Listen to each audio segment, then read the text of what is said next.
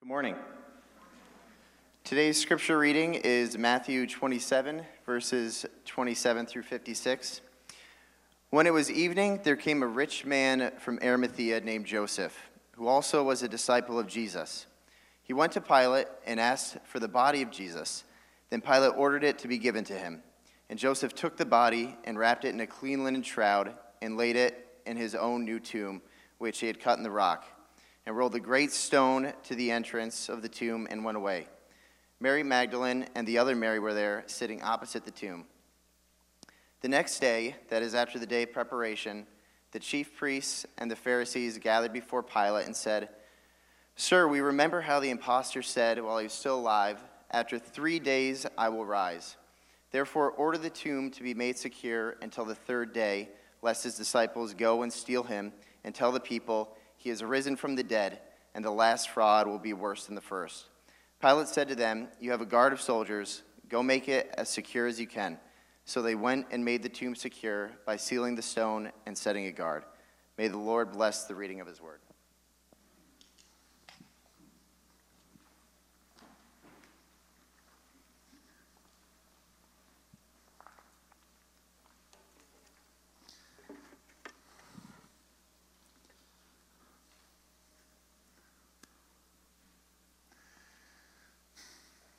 What do we do when life doesn't make any sense? When our plans fail, and when it appears that God's plans, at least what we thought what God's plans were for our life, have failed? What do we do when it's dark? What do we do when God seems absent? Can we follow him in the dark? Let me back up a minute. 2 weeks ago, we talked about how mankind chooses death. We saw Pilate, the crowd, the religious leaders. For different reasons, they chose different sins that inevitably leads to death, and how all of mankind, all of us, choose some kind of sin, multiple sins that inevitably lead to both physical and spiritual death. Mankind is both enslaved to and chooses sins that lead to physical and spiritual death. That's the reality of our world, the reality of human beings ever since the fall. Mankind chooses death.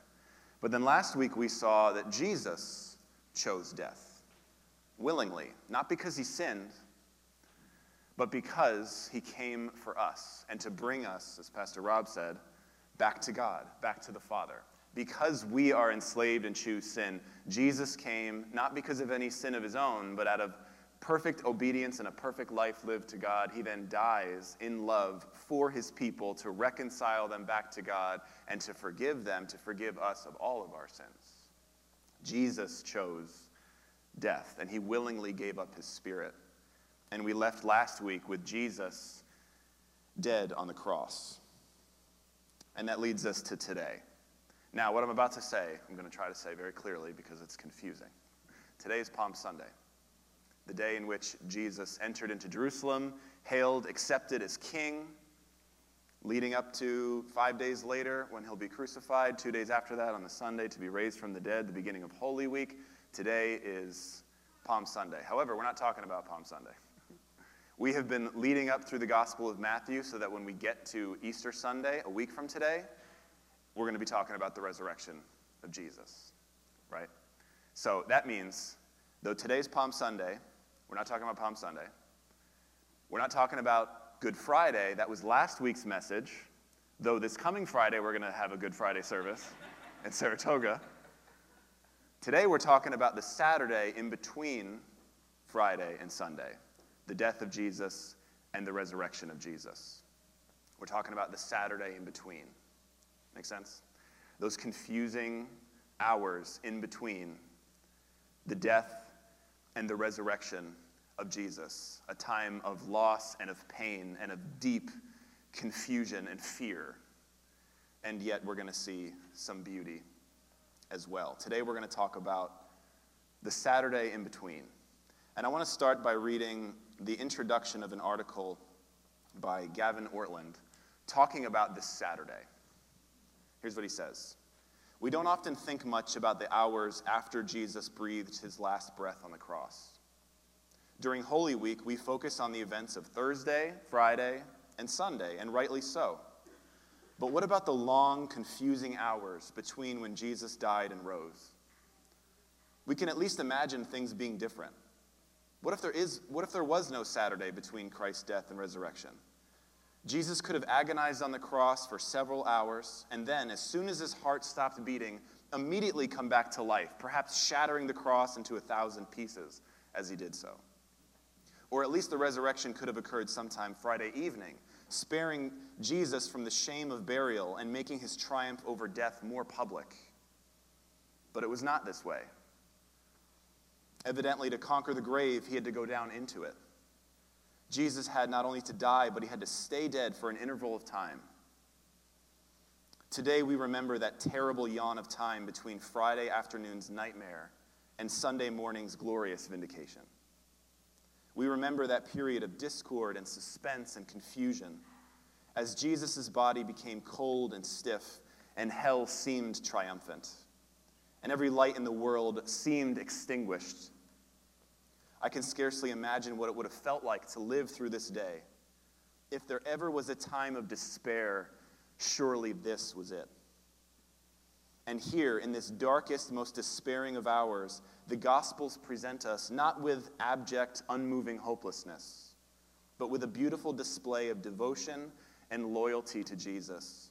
When Joseph of Arimathea goes to Pilate to obtain and bury the body of Jesus during those long hours between the crucifixion and the resurrection. Today we're talking about the Saturday in between. And one of the thoughts I had in preparing for this message and reading over this passage is how often this life feels like the Saturday. The time of loss, the time of pain and of mourning, and of confusion of what God is up to, and why certain things happen in our lives and in the lives of people around us. It so often and too often seems to characterize our life in the in-between, doesn't it? The Sunday message is coming. The Sunday morning of resurrection, of the good news is coming. But the message of Saturday is here for a reason. God prepares our hearts in the Saturdays of life to long for him, to become face to face with this world of suffering and loss and confusion, to show us our need for the good news, for the Savior, for the life that he offers. When we face the pain and the loss and the sins of our own life and the ones against us, Saturday is here for a reason. So what happened on this Saturday? We just read it. Here's the main idea I have for us. In response to the king's death, disciples bury him, enemies attempt to erase him. In response to the king's death, we see disciples burying him, and we see enemies trying to erase Jesus, erase his memory, get rid of him entirely, finally wipe their hands with him. So here's where we're going to go. First, we're going to talk about his burial.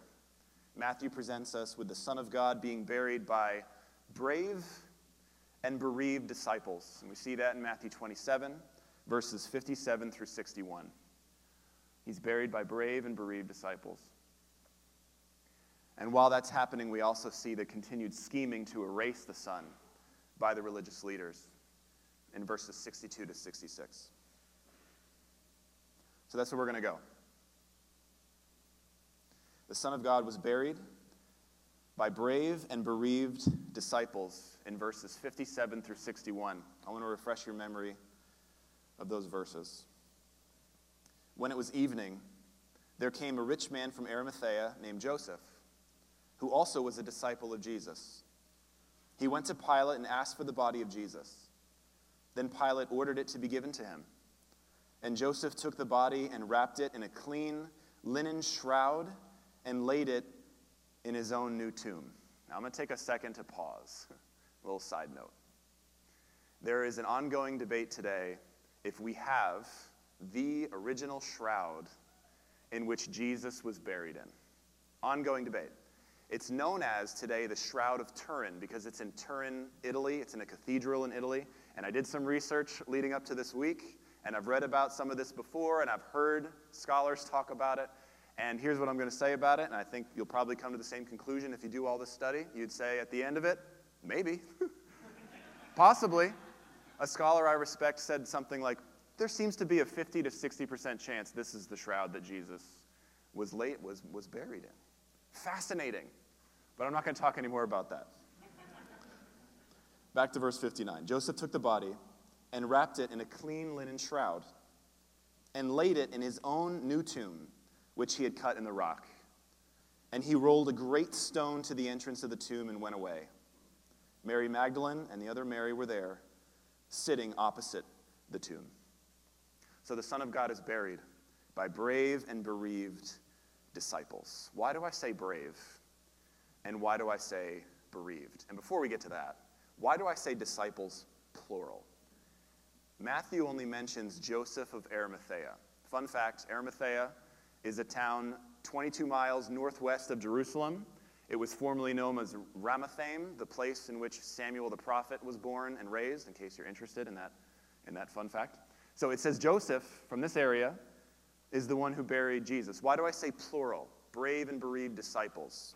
We know from John's gospel that it wasn't only Joseph of Arimathea that buried Jesus. There was another man named Nicodemus that helped him. And I want to read to you John 19, verses 38 through 39, and how he mentions this. I have the slides here for you. And after these things, Joseph of Arimathea, who was a disciple of Jesus, but secretly for fear of the Jews, asked Pilate that he might take away the body of Jesus. And Pilate gave him permission. So he came and took away his body. Nicodemus also, who earlier had come to Jesus by night, came bringing a mixture of myrrh and aloes, about 75 pounds in weight. So, we know it was Nicodemus and Joseph of Arimathea that buried the body of Jesus. Why do I say that they were brave, and why do I say that they were bereaved? Why were they brave? Well, to learn why, we have to hear a little bit about who they were. Both of these men had a lot to lose. Both of them were part of the Sanhedrin, which was the Jewish ruling council. Position of honor, prestige, highly respected. They both had financial security. They both had honor and privilege and all of that. And yet, both of them were willing to put all of that on the line in order to bury Jesus. We know that Nicodemus was a high-ranking Pharisee, and again, we know both of them were part of the Sanhedrin. And so they had a lot to lose. Their money, their honor, their position. And they're doing it. They're identifying themselves. They're choosing, apparently, the losing side. Neither of them believed that Jesus was going to rise from the dead. They were resigned to the fact that he was dead, and yet still, they make this brave decision to go and to bury him. It says in Mark 15 that Joseph took courage when he went to Pilate to ask for the body. He knew what he was doing. He knew what he was putting on the line. He knew the potential of physical harm. They just killed Jesus. They may turn and now kill anyone who tries to identify with him. They took courage. They were brave. We know from the Gospels that both of them were disciples of Jesus, and yet they hadn't shown many signs of that publicly up until this point. Nicodemus went to talk to Jesus at night. He didn't want the other Pharisees and the other people to know that he was inquiring, that he wanted to learn more about Jesus, that he was interested in him and potentially wanting to become a follower himself. He voiced some concern at the trial, saying, shouldn't he get a fair trial? And the Pharisees turned to him and made fun of Nicodemus and said, do you want to go on trial with him as well? So both of these men were disciples, and yet they hadn't made the brave proclamation of that in public. And now, after Jesus had died, they bravely go and bury his body. I've heard this before. I'm going to say it again. We don't know every single person who belongs to God and who doesn't. And we don't know the circumstance. There's going to be people, just telling you, there's going to be people in heaven that you didn't think were going to be there, and they will. And there's going to be people not in heaven that you really thought were going to be there, and they're not. And God knows who are his. And we might not see the circumstances in which people bravely step up and show their allegiance to Christ in this life, but the Lord knows. These two men bravely went to bury the body of Jesus. They were brave, okay? We also know they were bereaved. To be bereaved means to be deprived of someone close to you. We're not surprised at all that the two Marys were bereaved. They had followed him. They had shown their love for Jesus, their faithfulness. They followed him as he carried the cross to Golgotha. They're there at the tomb. They show up the next morning, Mary does, clinging to,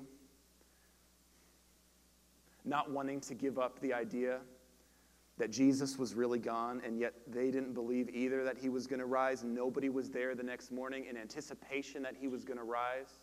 But we see their love for him clearly, consistently through the gospel story. They lost someone very close to them. But we know that's also true of Joseph and of Nicodemus as well. Not by just what they were risking to give up, but what they gave up for Jesus. Nicodemus bringing 75 pounds of aloes and of spices used to prepare the body for burial. It's a very large sum. It's a big sacrifice that he made. Joseph giving up his new tomb that was probably meant for himself and his family. Multiple people would be buried in these tombs, in the caves. And he's giving it over to Jesus. Here's another little picture of the gospel in a sentence with Joseph giving up his tomb for Jesus. We have the innocent person buried in the grave when the guilty man and the guilty family, like every other guilty human being, is outside of it. Little picture, a little snippet of the gospel itself. And we also see with Joseph giving up his new tomb to Jesus, more scripture being fulfilled. Isaiah 53 verse 9 says, "They made his grave with the wicked and with a rich man in his death." Who is he talking about? Over 700 years before Jesus, who is Isaiah talking about when he says, "They made his grave with the wicked and with a rich man in his death, although he had no violence and there was no deceit in his mouth"? Over 700 years before Jesus, he's saying he's going to be buried in a rich man's tomb. It's incredible, the prophecies about Jesus and how he fulfills them. It's one of the most, when you talk about defending your faith and talking to people about your relationship with God and why you believe what you believe, you can talk about a lot of different facts and a lot of different ways to go about that conversation. Prophecy is one of them. Pastor Rob mentioned this Palm Sunday, Zechariah the prophet, over 500 years before Jesus, saying he's going to come into Jerusalem, hailing to be king on a donkey. Here he comes. And here's another one, buried in a rich man's tomb, fulfilling scripture. These two men were bereaved. They choose the menial labor of burial. And I don't know this for sure, but I'm wondering if either of these two men had ever tried to bury a body before. Was it clumsy? I think it probably was. I don't think they applied the spices exactly the way, and the aloes and the wrapping exactly the way they were supposed to, because both the Marys were there observing, and the next morning they show up with aloes and spices to fix what they probably messed up. Yeah. They probably did it clumsily. But do you see the beauty in it? Do you see the heart behind it? What they were willing to give up, what they did give up, their act of showing devotion and love to Jesus and burying his body. They likely thought that their lives were over.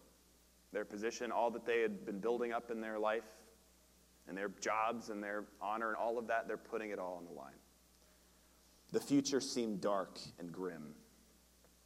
And yet through this loving act, God was preparing the turning point of all of history.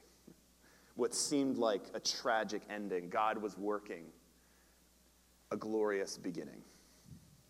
And look, as followers of Christ, there may very well be times, maybe there already has been in your life, where there seems to be no reason for something that's happening. Just, it's confusing. and you don't know where God is, and it can't be according to the plan in our minds. And we're called to still serve and follow and trust, even when we have no idea why something has happened. Even when there seems to be zero benefit now. They didn't believe he was going to rise from the dead. They weren't looking forward to some reward that was going to be given because of their act of devotion here and this beautiful act of burying Jesus. As followers, we stand bravely in a world that denies the gospel, denies the Lord, and when there may seem like there's no benefit in following and continuing to serve him and trust him, we're called to do so. In response to the king's death, disciples bury him. And while that's happening, his enemies attempt to erase him once and for all. Verses 62 to 66. And in these verses, the scheming of the religious leaders to try to finally get rid of him, erase his memory, I see continued blasphemy, and I see something called the cobra effect, which I'm going to explain. So, what do I mean by continued blasphemy? Verses 62 to 63. The next day, that is, after the day of preparation, the chief priests and the Pharisees gathered before Pilate and said, "Sir, we remember how that impostor said, while he was still alive, 'After 3 days I will rise.'" So where's the blasphemy? Well, it's pretty obvious. They're calling Jesus, they're calling the Son of God an impostor. He's a fake. He's a deceiver. It's blasphemy. But on top of that, the irony is they are exactly what they're accusing Jesus of being. What do I mean? During the trial of Jesus, one of the main arguments they had against him was he claimed he was going to destroy the temple and raise it up in 3 days. They claimed that that was blasphemous what Jesus said, so we have to get him killed for that. He deserves to die for that. That was one of their main arguments in the trial to get Jesus murdered. And yet, we see in this conversation with Pilate, they knew that's not what Jesus meant primarily. They knew he meant he was talking about himself, that he would rise 3 days later. And yet, at the time, they used it as a tool to get him murdered, though they knew exactly what he meant. They are the imposters. They are the deceivers.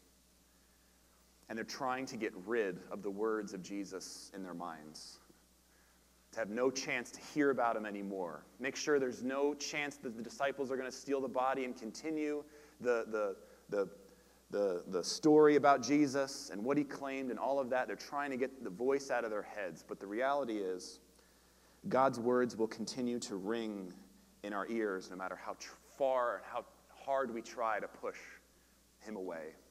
His words never die. His words are eternal. But they're going to try to erase him nevertheless. How do they try to do it? Verses 64 to 66. Therefore, they tell Pilate, "Order the tomb to be made secure until the 3rd day, lest his disciples go and steal him away, and tell the people, 'He's risen from the dead,' and the last fraud be worse than the first." Pilate said to them, "You have a guard of soldiers.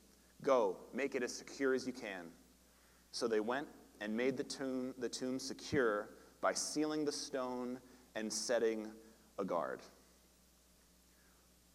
Why am I calling this something called the cobra effect? I'd never heard of this until last week, but here's what the cobra effect means. Cobra effect is unintended consequences when an incentive is offered to solve a problem. I'll say that again. The cobra effect is unintended consequences when an incentive is offered to solve a problem. Here's where the cobra effect comes from. Legend has it, 1800s India, the British government wanted to get rid of debt that kept piling up because of cobra bites. There was an overpopulation of cobras, and they thought, here's how we'll solve the problem. We'll give an incentive. We'll offer people money if they bring to us cobra skins. So what happened? Some people capitalized on this. They started breeding and raising cobra farms to kill more of them, to bring them to the government, and to get more money. So the British government finds out about it. They stop the incentive, no more money. So what happens? The people raising the cobras on their farms, let them all go. And they now have more cobras than before they gave the incentive to get them killed. Cobra effect. It reminded me a little bit of the movie Kung Fu Panda. Any kids see that movie? Where Master Oogway, he's a wise turtle, he tells Master Shifu, the master trainer of Kung Fu warriors, he tells them their archenemy Tai Lung, the scary cat, panther-looking thing, is going to escape. That's what Master Oogway tells Master Shifu. And Master Shifu becomes very concerned and says, I got to go double the guards, I got to go double the weapons, and he runs off to do those things. And Master Oogway, the wise turtle, says as he walks away, he says, one often meets their destiny on the road taken to avoid it. One often meets their destiny on the road taken to avoid it. I've thought about that ever since I saw that movie like 5 years ago. Every now and then I'll be reminded of it. I am not saying that because the Roman government, Pilate, and because the religious leaders put a guard at the tomb and sealed it and made precautions to make sure his body wasn't stolen, I'm not saying that their actions caused Jesus to be raised from the dead, no. But what I am saying is that their actions and their precautions to make sure that the disciples didn't steal the body made the evidence for the resurrection far more compelling than it ever would have been. Not just for that generation, but for all generations. Yes. Why? Well, let's talk a little bit about it. Okay, so what did they do? They placed a guard in front of a large stone that was rolled in front of the tomb, and they sealed it because they wanted to make sure that the disciples didn't steal the body. Let me tell you 2 reasons why the disciples stealing the body of Jesus is nearly impossible. Here's the first one. The first one is simply because the disciples, what happened when Jesus was arrested and then brought to the religious leaders and the next day? Where were all the disciples? Fled. Hiding. That's where they all end up. Okay?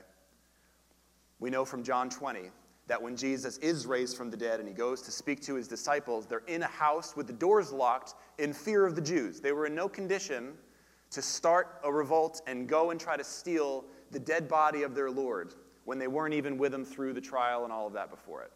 Peter had denied him. John was at the cross, but all of them had fled. They were in no condition to go and steal the body in the first place. But that's one reason. Secondly, because of the precautions that were made, the chief priests, Pharisees, asked to have the stone sealed and a guard put in place. So let's get into this for a second. They asked for a guard.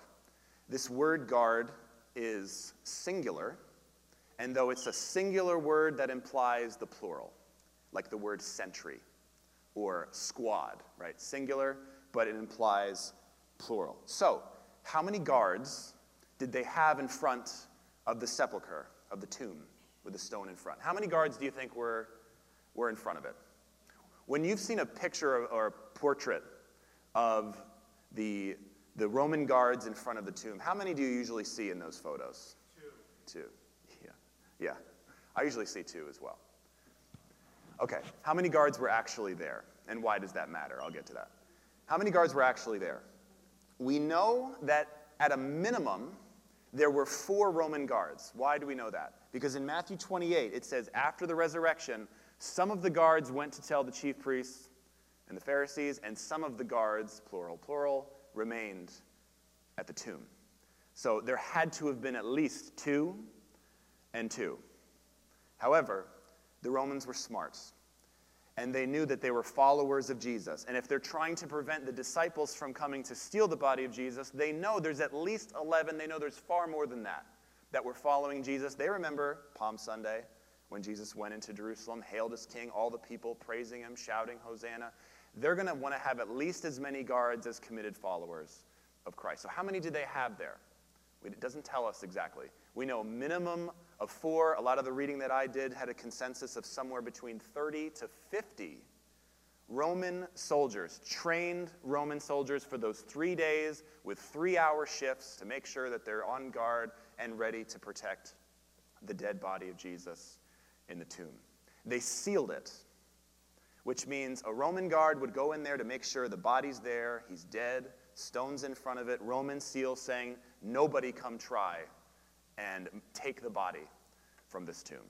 And they have dozens, likely dozens and dozens and dozens of Roman soldiers in front of the tomb. Not to mention, the religious leaders likely asked temple guards that they had under their control to also go in front of the tomb to make sure, just for these 3 days, that the body remains in the tomb. Why does that matter?